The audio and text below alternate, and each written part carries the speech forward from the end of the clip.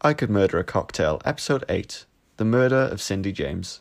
Hi, and welcome to I Could Murder a Cocktail, Episode 8, The Murder of Cindy James. The cocktail we'll all be drinking and have prepared today is the Canadian maple leaf drink, the ingredients of which are whiskey, lemon juice, maple syrup poured over ice. Should we all give it a try? Yeah. Now, I don't have a maple leaf drink. I have a whiskey sour because I'm in local lockdown and the spa doesn't have maple syrup. I was wrong to think it would, but they didn't. So I'm having a whiskey sour. And I have golden syrup because I didn't have maple syrup. I thought it was going to be disgusting, but it's actually not.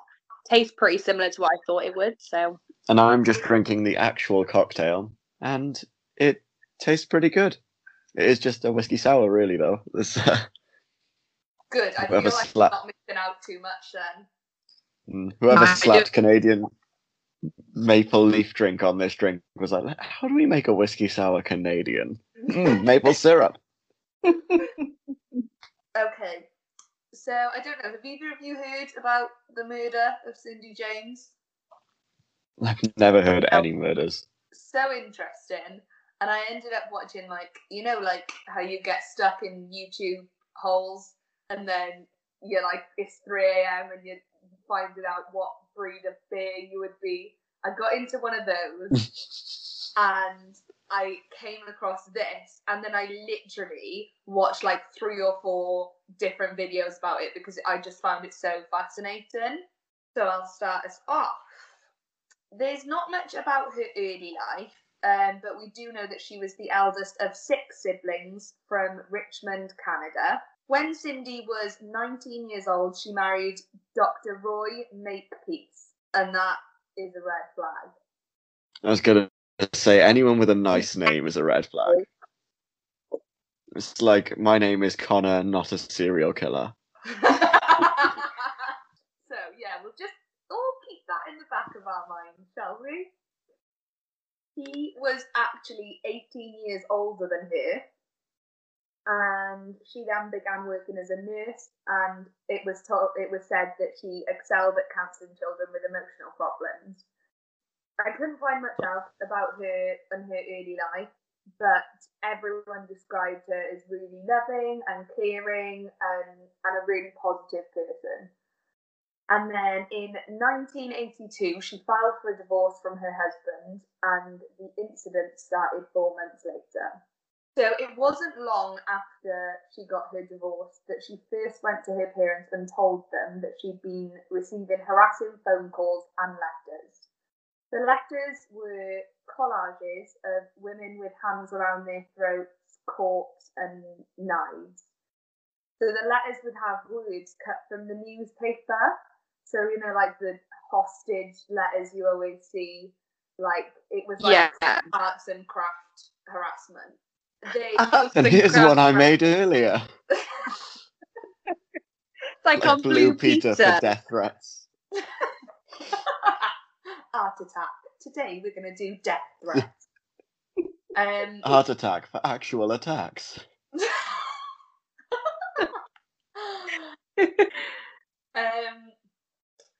So as soon as the message turned from just like sinister, like a bit spooky, to actually life-threatening, she went to the police. So they started off, like I said, being like a little bit spooky and like, ooh, who could this be? And then they turned into literally, I'm going to kill you. So despite her visiting the police, the harassment continued, and those that knew Cindy said that you could physically see the toll it was having on her. She was always described as beautiful and vibrant, but now she always appeared tired and frayed, which is like not surprising, because if you imagine like daily having this harassment, then having to live with it, like no wonder you're gonna be emotionally destroyed. Yeah, I mean, it's definitely going to take a toll on you, isn't it? Having to deal with that all the time. Yeah.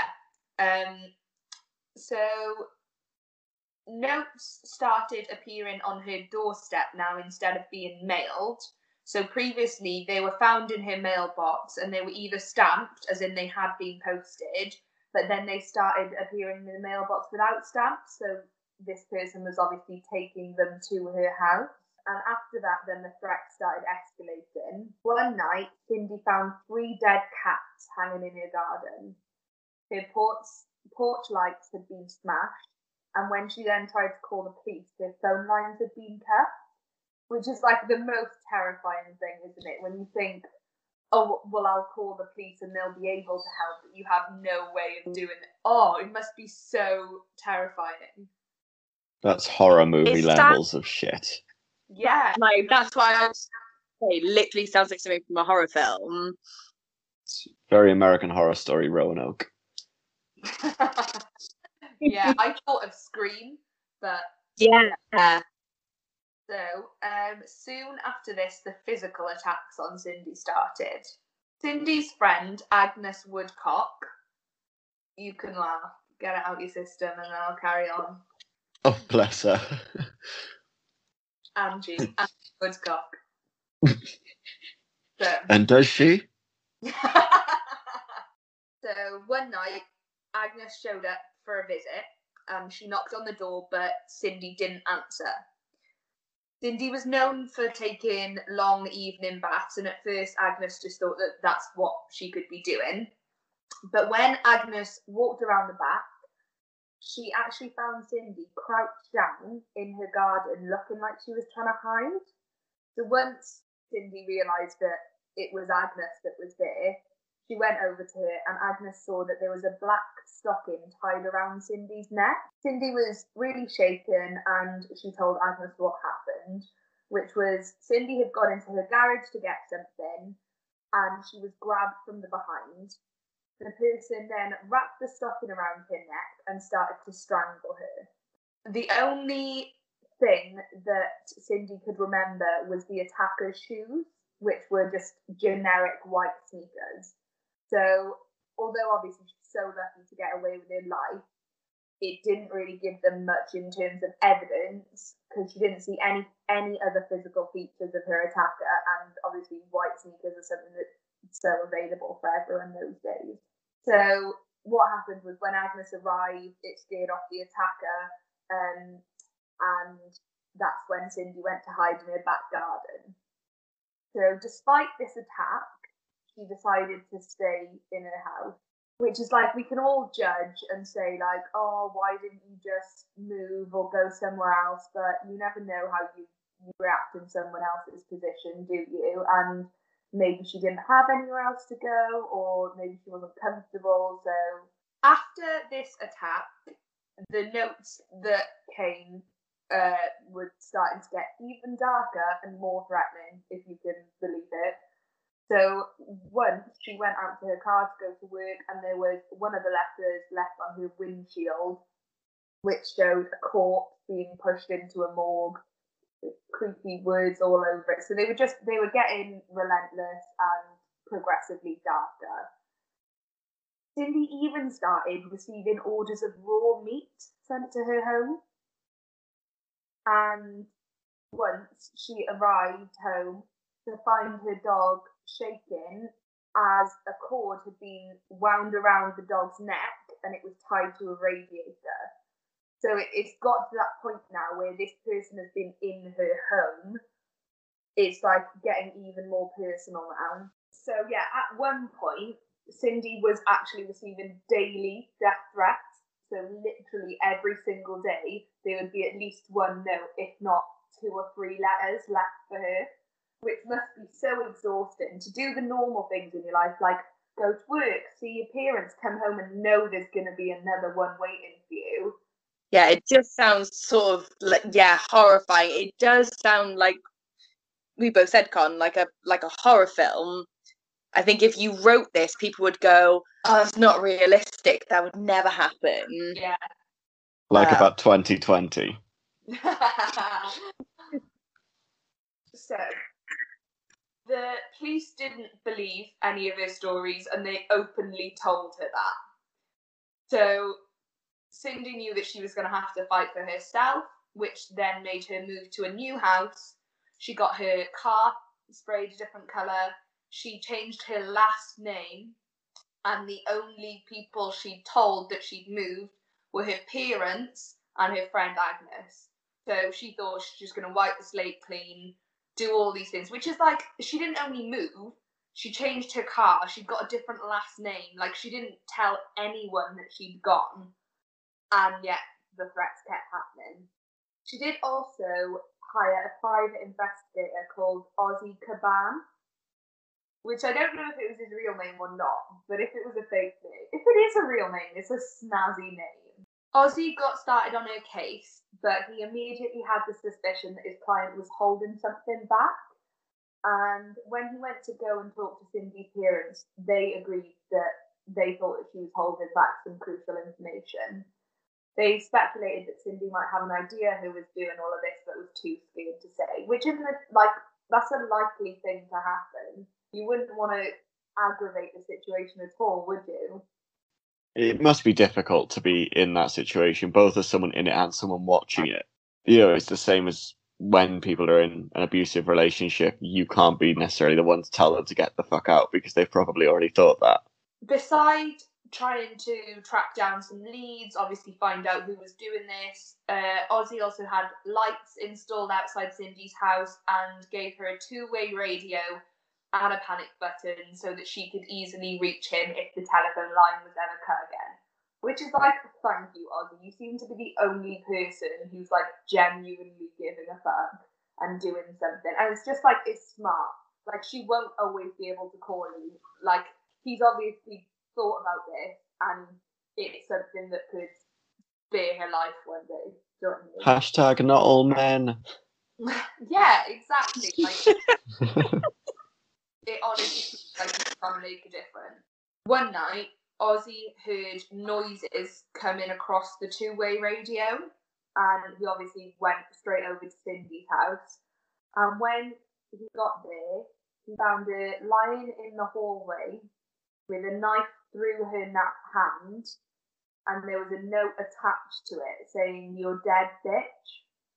So if you like imagine her hand there, the note was literally on it and the knife was through her hand with and she was completely unconscious. So again, it's like, thank God Ozzy was able to like hear that something was happening and go over, because it could have been so much worse, but it must be so shocking.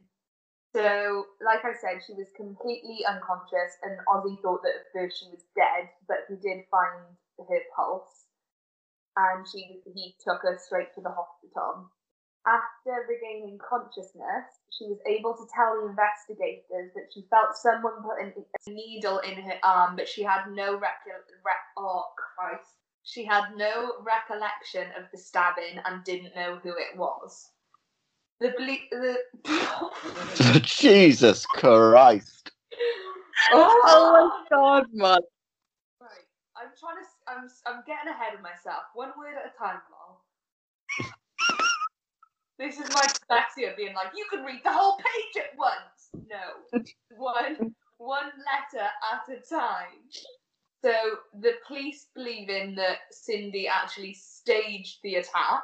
Did you just stab yourself through the hand? Did you knock yourself unconscious with a hypodermic needle, which you then managed to get rid of before a detective got there, though you were unconscious? Yeah.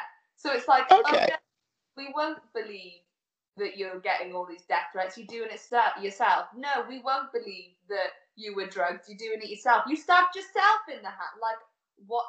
The police would rather believe this woman's making it up than take her seriously. Like, she was unconscious. She moved house. It followed her. She changed her name. And this is all still happening. She's been stabbed. She's unconscious. And they're like, it doesn't look particularly suspicious. It's like, what do they want to happen? I know. Well, you know what they want to happen, don't you? How suspicious? Suspicious as fuck. Yeah. Boy, that's going to have to be on some merch soon. So because they thought that she staged the attack, they didn't take fingerprints at the house, on the knife, on the note, anything.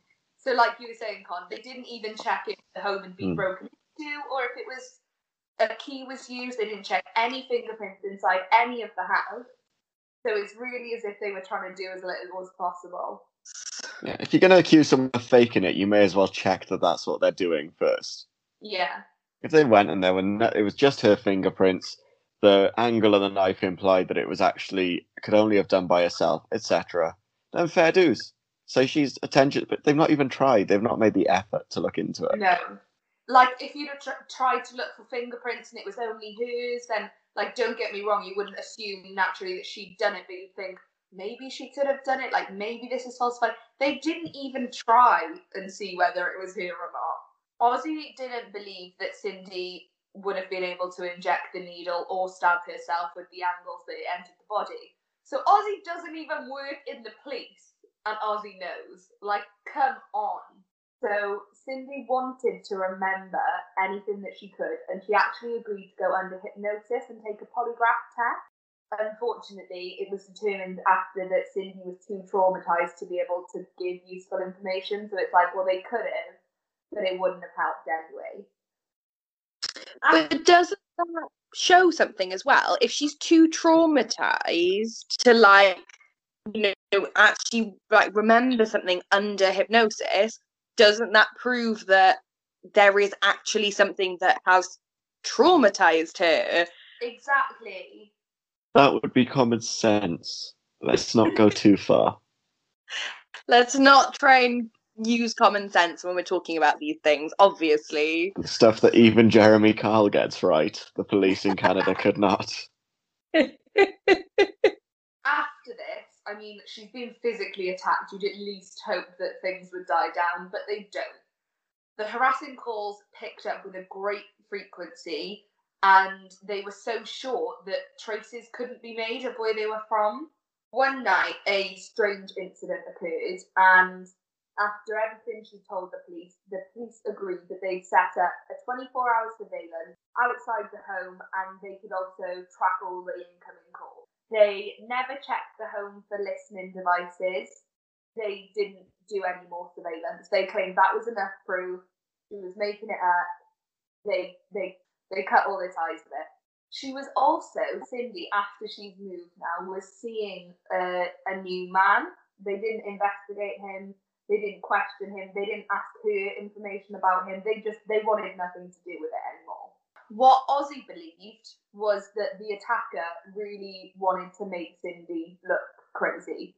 So by avoiding the house for 24 hours, not making any calls, anything like that, while the police was there, they knew that the police would then think she was doing it herself. It would have cast a lot of doubt on her story, which is like, yeah, us reading back, like, obviously that's what's happened. It just astounds me that you can... The next attack was a rapid escalation that left Cindy hospitalised. She was found near frozen, suffering from hypothermia in a ditch over 6 miles from her home. She was left wearing a man's work boot and a glove with a black nylon stocking wrapped around her neck. She had a black and blue eye and other numerous injuries and bruises to her body. After this attack, obviously fearing for her life, and she asked Agnes and Agnes's husband, Tom, to stay with her. It's nice, though, that she obviously could console in Agnes, and, like, Agnes was there to support her, because having to up and move your whole life, only telling Agnes and your mum and dad, like, at least she had some sort of support. I don't know if that makes sense. Yeah. Yeah, no, but, like, because, well, I mean, she's run away. She hasn't just gone, oh, I'm going to just move away from it. She's run away from a horrific situation. And, yeah, she's only told, like, 3 people what's going on. So... Yeah. It just sounds to me like this man has taken a lesson in, like, horror movies and the narrative around it. Yeah. Like, oh, better do some research. Went to Blockbusters and bought, like, 5 horror films. It is exactly like you said, like Scream, like, because, you know, Scream is about being aware of horror film tropes and using them to do murders. Yeah. It's like, strangling her with a nylon stocking first, and then months later going back and doing the same thing again, but taking it a bit further. Yeah. Like, if he wanted to kill her, he could have, when he was alone with her and injected her with whatever he did, he could have used the lethal dose. He wasn't. He was completely taunting her enough for the police and herself to think that she was going crazy. Well, I mean, it's torture, isn't it? It's long form torture that he's been doing to her, because it starts like small. It starts with like some notes being mailed to her, and then it gets more to like they're being dropped off, and then there's like dead cats in her garden, and then like her dog's being tied up, and then she's being tied up, and it's like there's so much escalation there. Yeah. And yeah, it is some guy that's just read the fucking torture manual.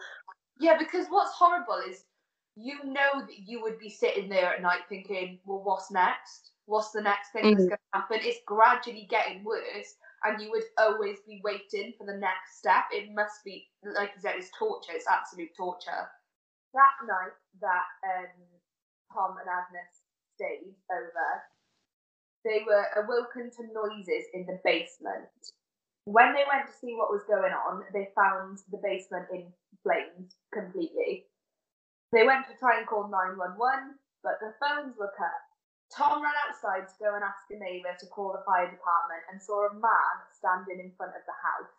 Tom asked him to call 911, but the man instead started running down the street without saying a word. The police actually determined that the fire was deliberately set and labelled it as an act of arson. Yay! Applause for the police! Little Gold Star Comic Sans, you did it. At least you tried. Once.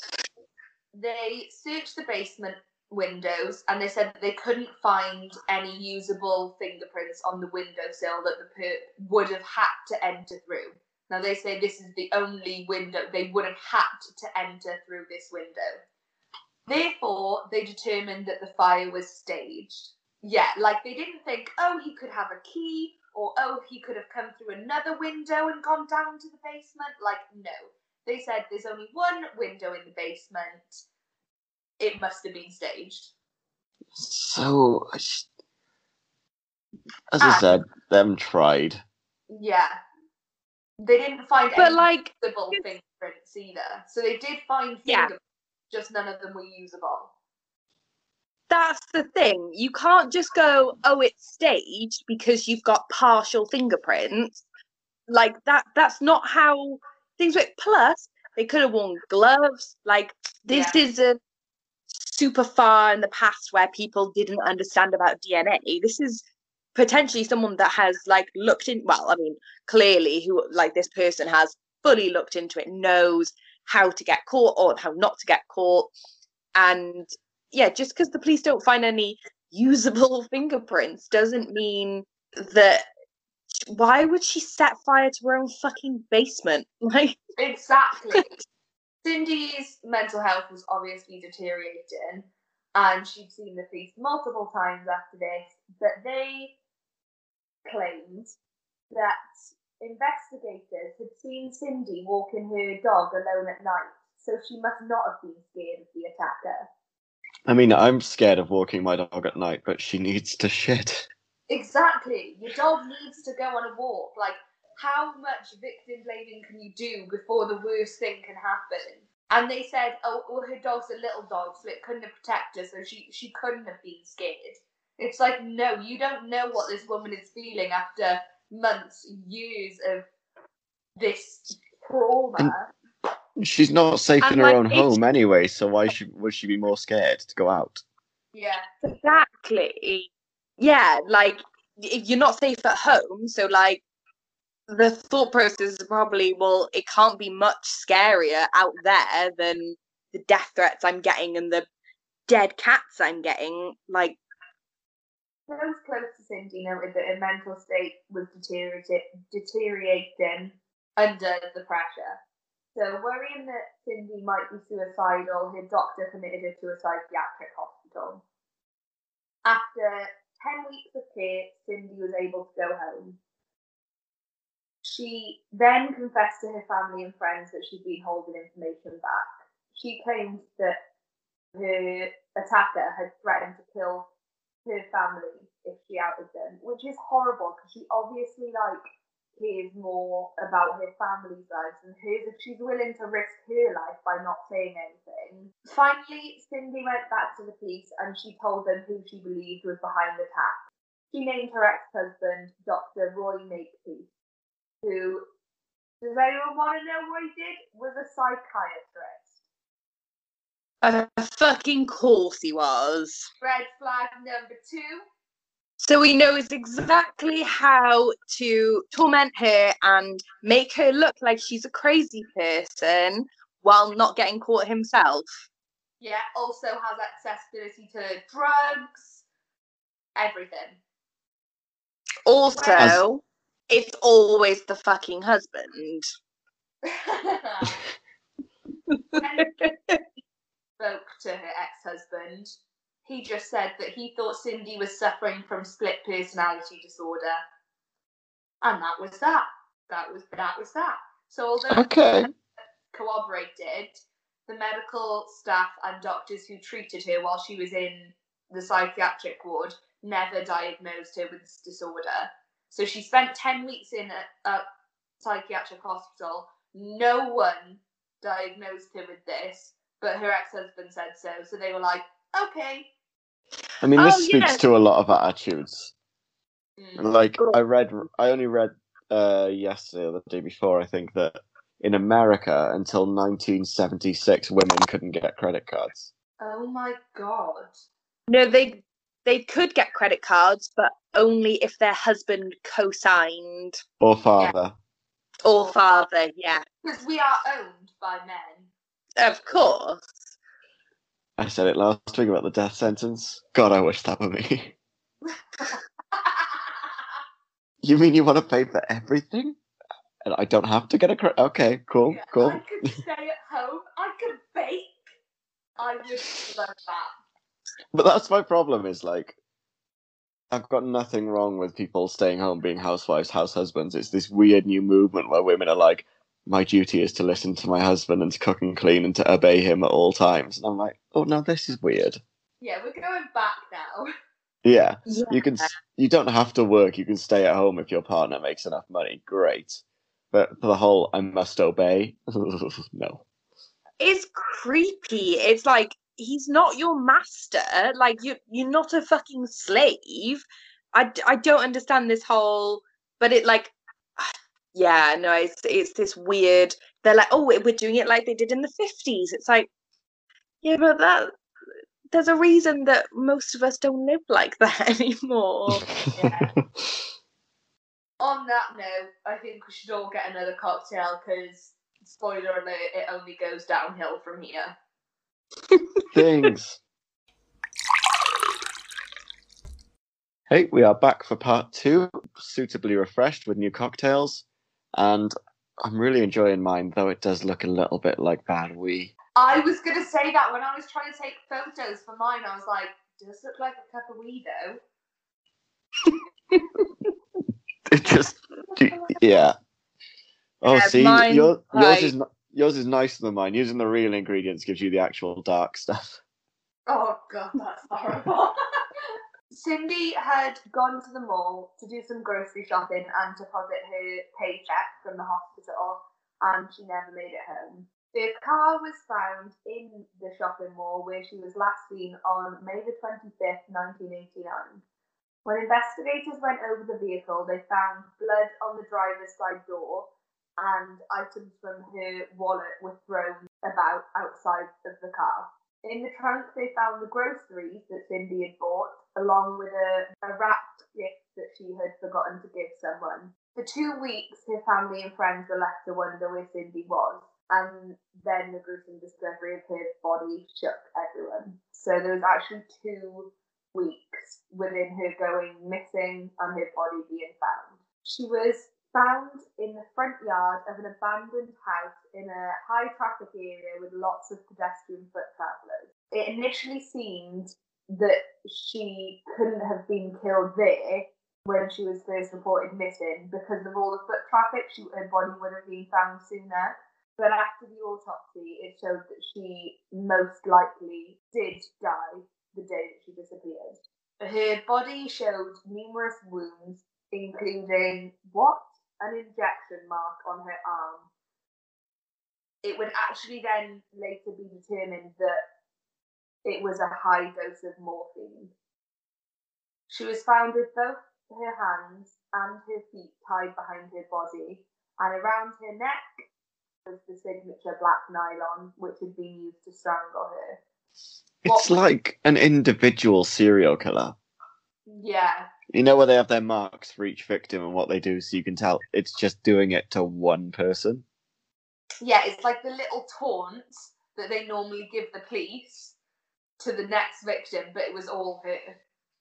So weird. Like he's almost because he's almost killed her multiple times. Yeah. With the same techniques. What was missing from the murder scene was actually the needle that was used to administer the morphine. This paragraph is going to make you both very angry. I suggest you both have a large gulp of your cocktail before I read it to you. I'm gonna do it now. Oh, that was a big gulp. You need a bigger one. Oh God. I've heard that before. Mine's like basically just. After everything, the police concocted the notion that Cindy had injected herself at the mall, discarded of the needle, then walked the 1.5 miles to the scene where she was found, then tied her feet and hands behind her back after strangling herself. So let me just read that to you again, because there is so many conflicting things.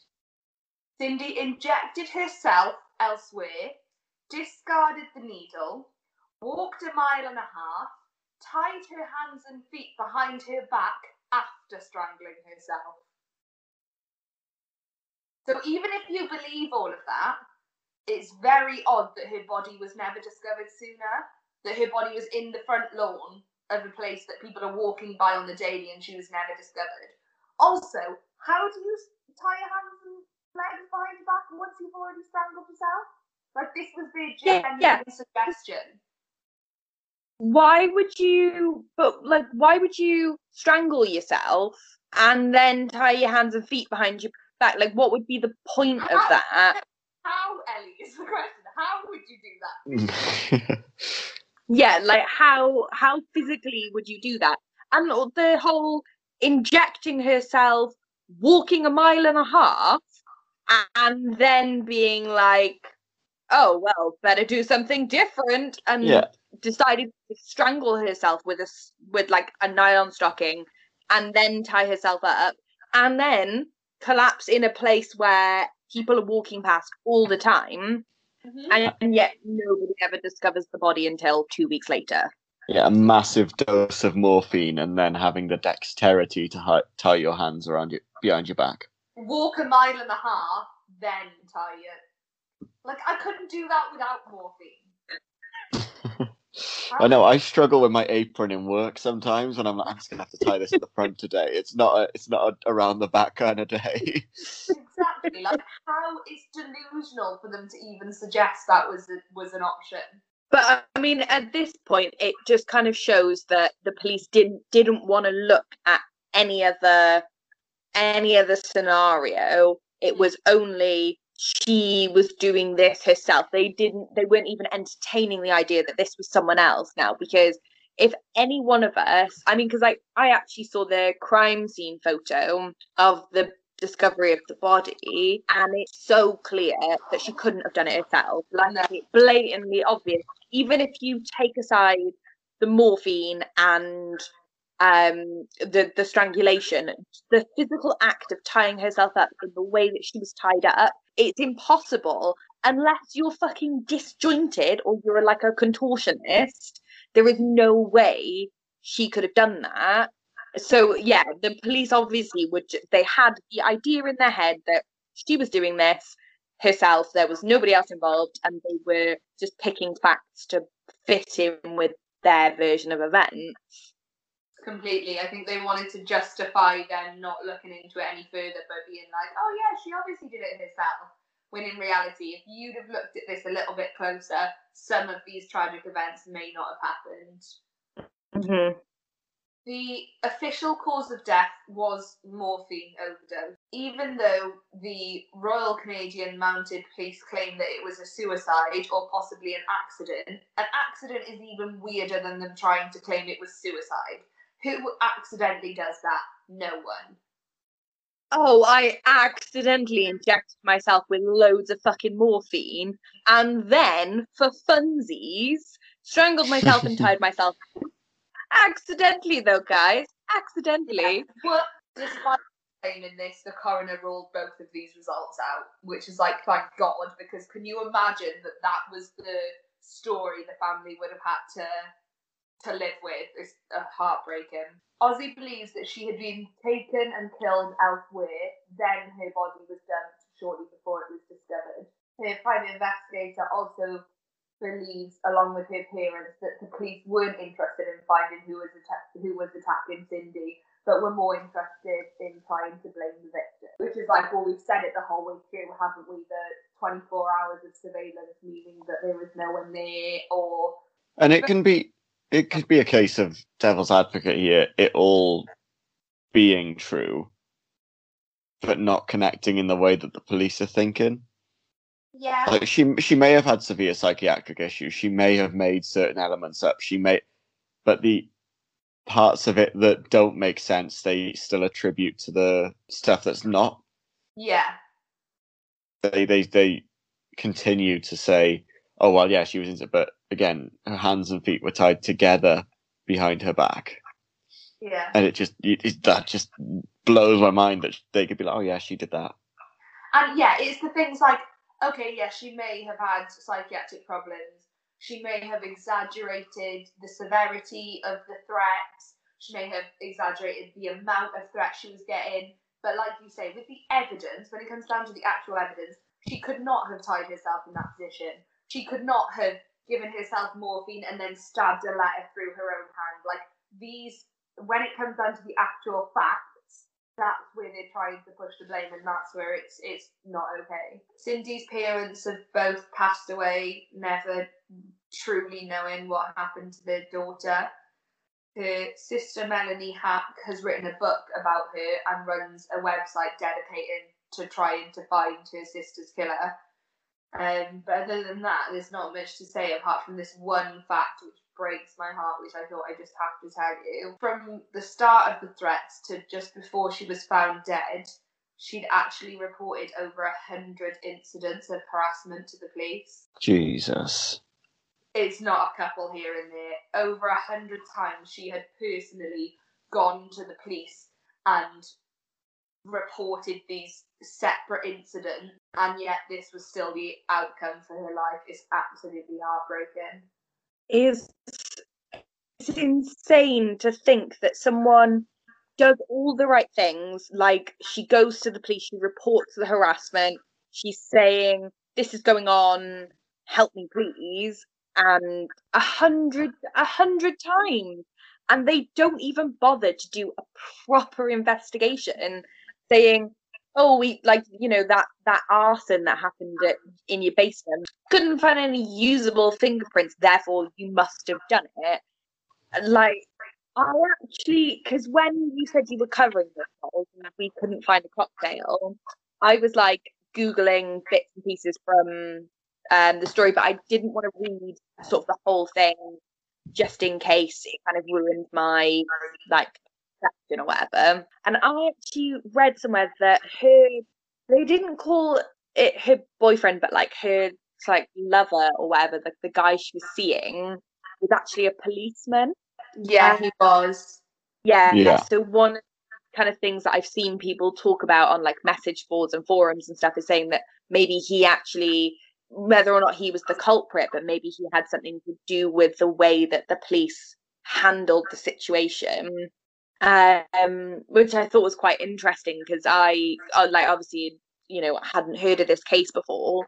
But yeah, I thought that was quite interesting because it's like, yeah, if he was involved, a police officer would obviously know how not to get caught, like the things that they would check for, and would kind of understand the processes. On the flip side is that if your boyfriend was a policeman and you were reporting things to the police, you would think that things would get done.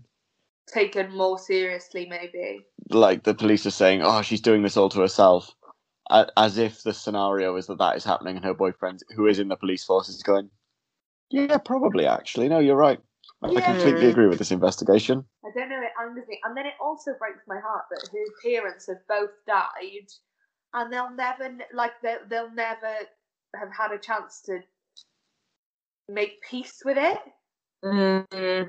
Even in the tiniest amount that you can make peace with what's done, they never would have had that opportunity. Yeah, it's one of those just absolutely heartbreaking situations because, number one, is it an absolute classic case of victim blaming, very clearly.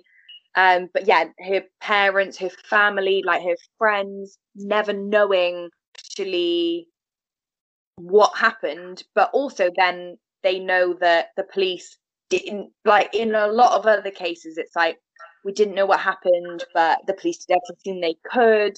In this case, it's like the police did the least amount possible that they could have done. Someone out there has got away with murder.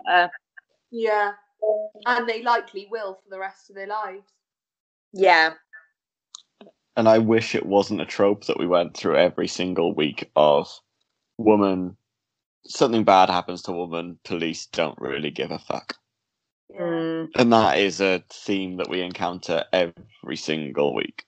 I saw a Twitter thread and it was like, what would you do, like personally, if men didn't exist?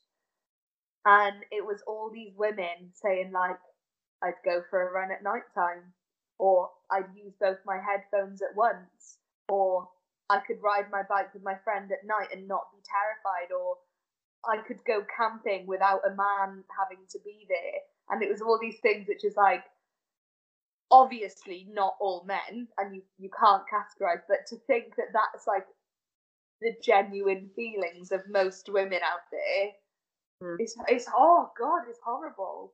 Yeah, it's such a bizarre thing because you think as women, like, we are kind of conditioned to think certain ways, and like there are always certain things you do, like even basic things, like you're in a club with your friends, you all go to the toilet together and you all take your drinks with you.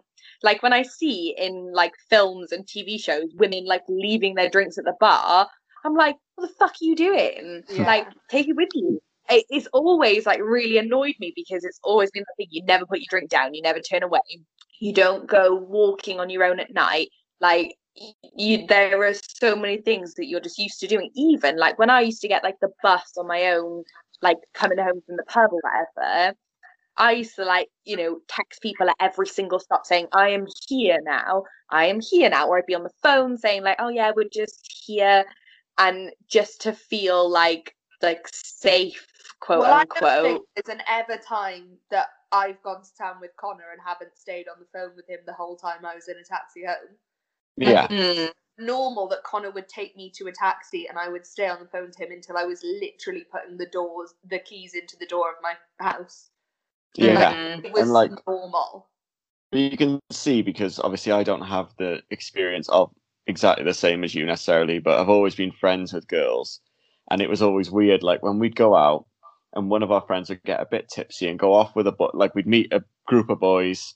One of the girls would get a bit tipsy, go off with one of the boys, and we'd be panicking about her, and they wouldn't be worried about their mate.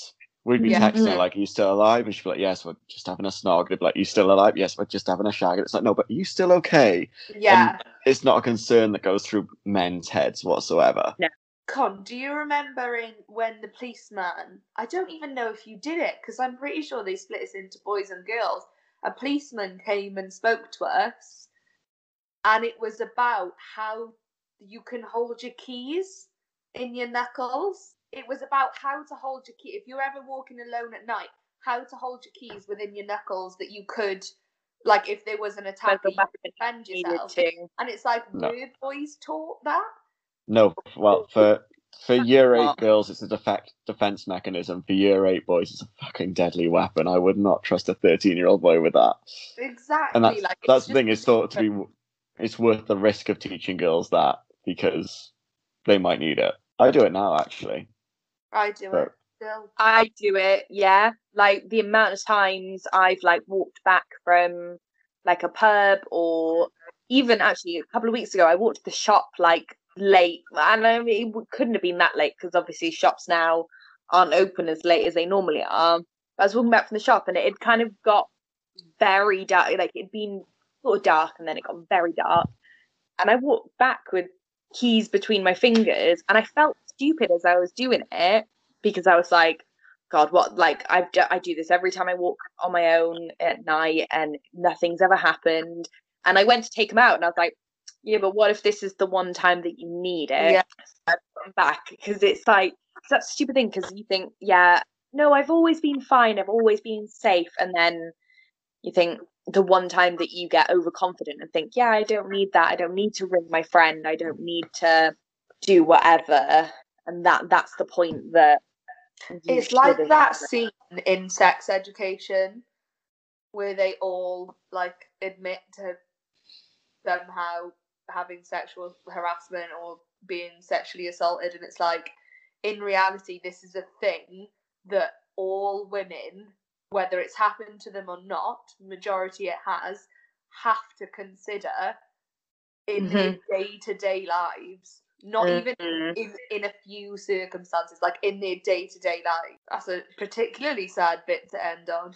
Yeah, we talk about murder normally, and it's so far removed from us. But yeah, in this case, as I said, it's just pointing out that women in crime in life tend to be put at some kind of disadvantage, and it's always a fun way to end a podcast. Well, we'll see you next week, guys. Thanks for listening. But first, Molly has a little joke to lighten the mood. I'm laughing already.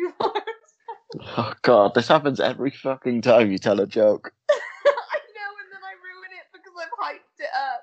Okay. Why does Snoop Dogg carry an umbrella? I don't know. Why does Snoop Dogg carry an umbrella? So drizzle.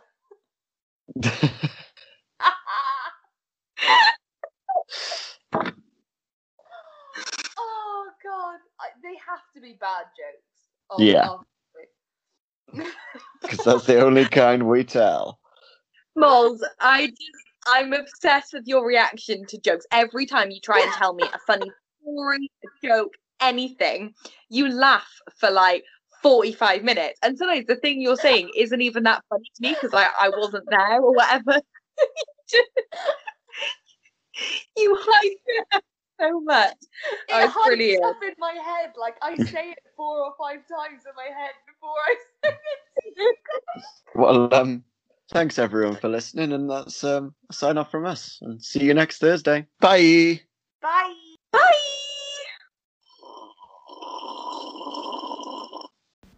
I Could Murder a Cocktail is an independent podcast produced by Ellie Layden, Molly Dacey, and Connor Hall. Researched by Ellie Layden and Molly Dacey, and edited by Connor Hall.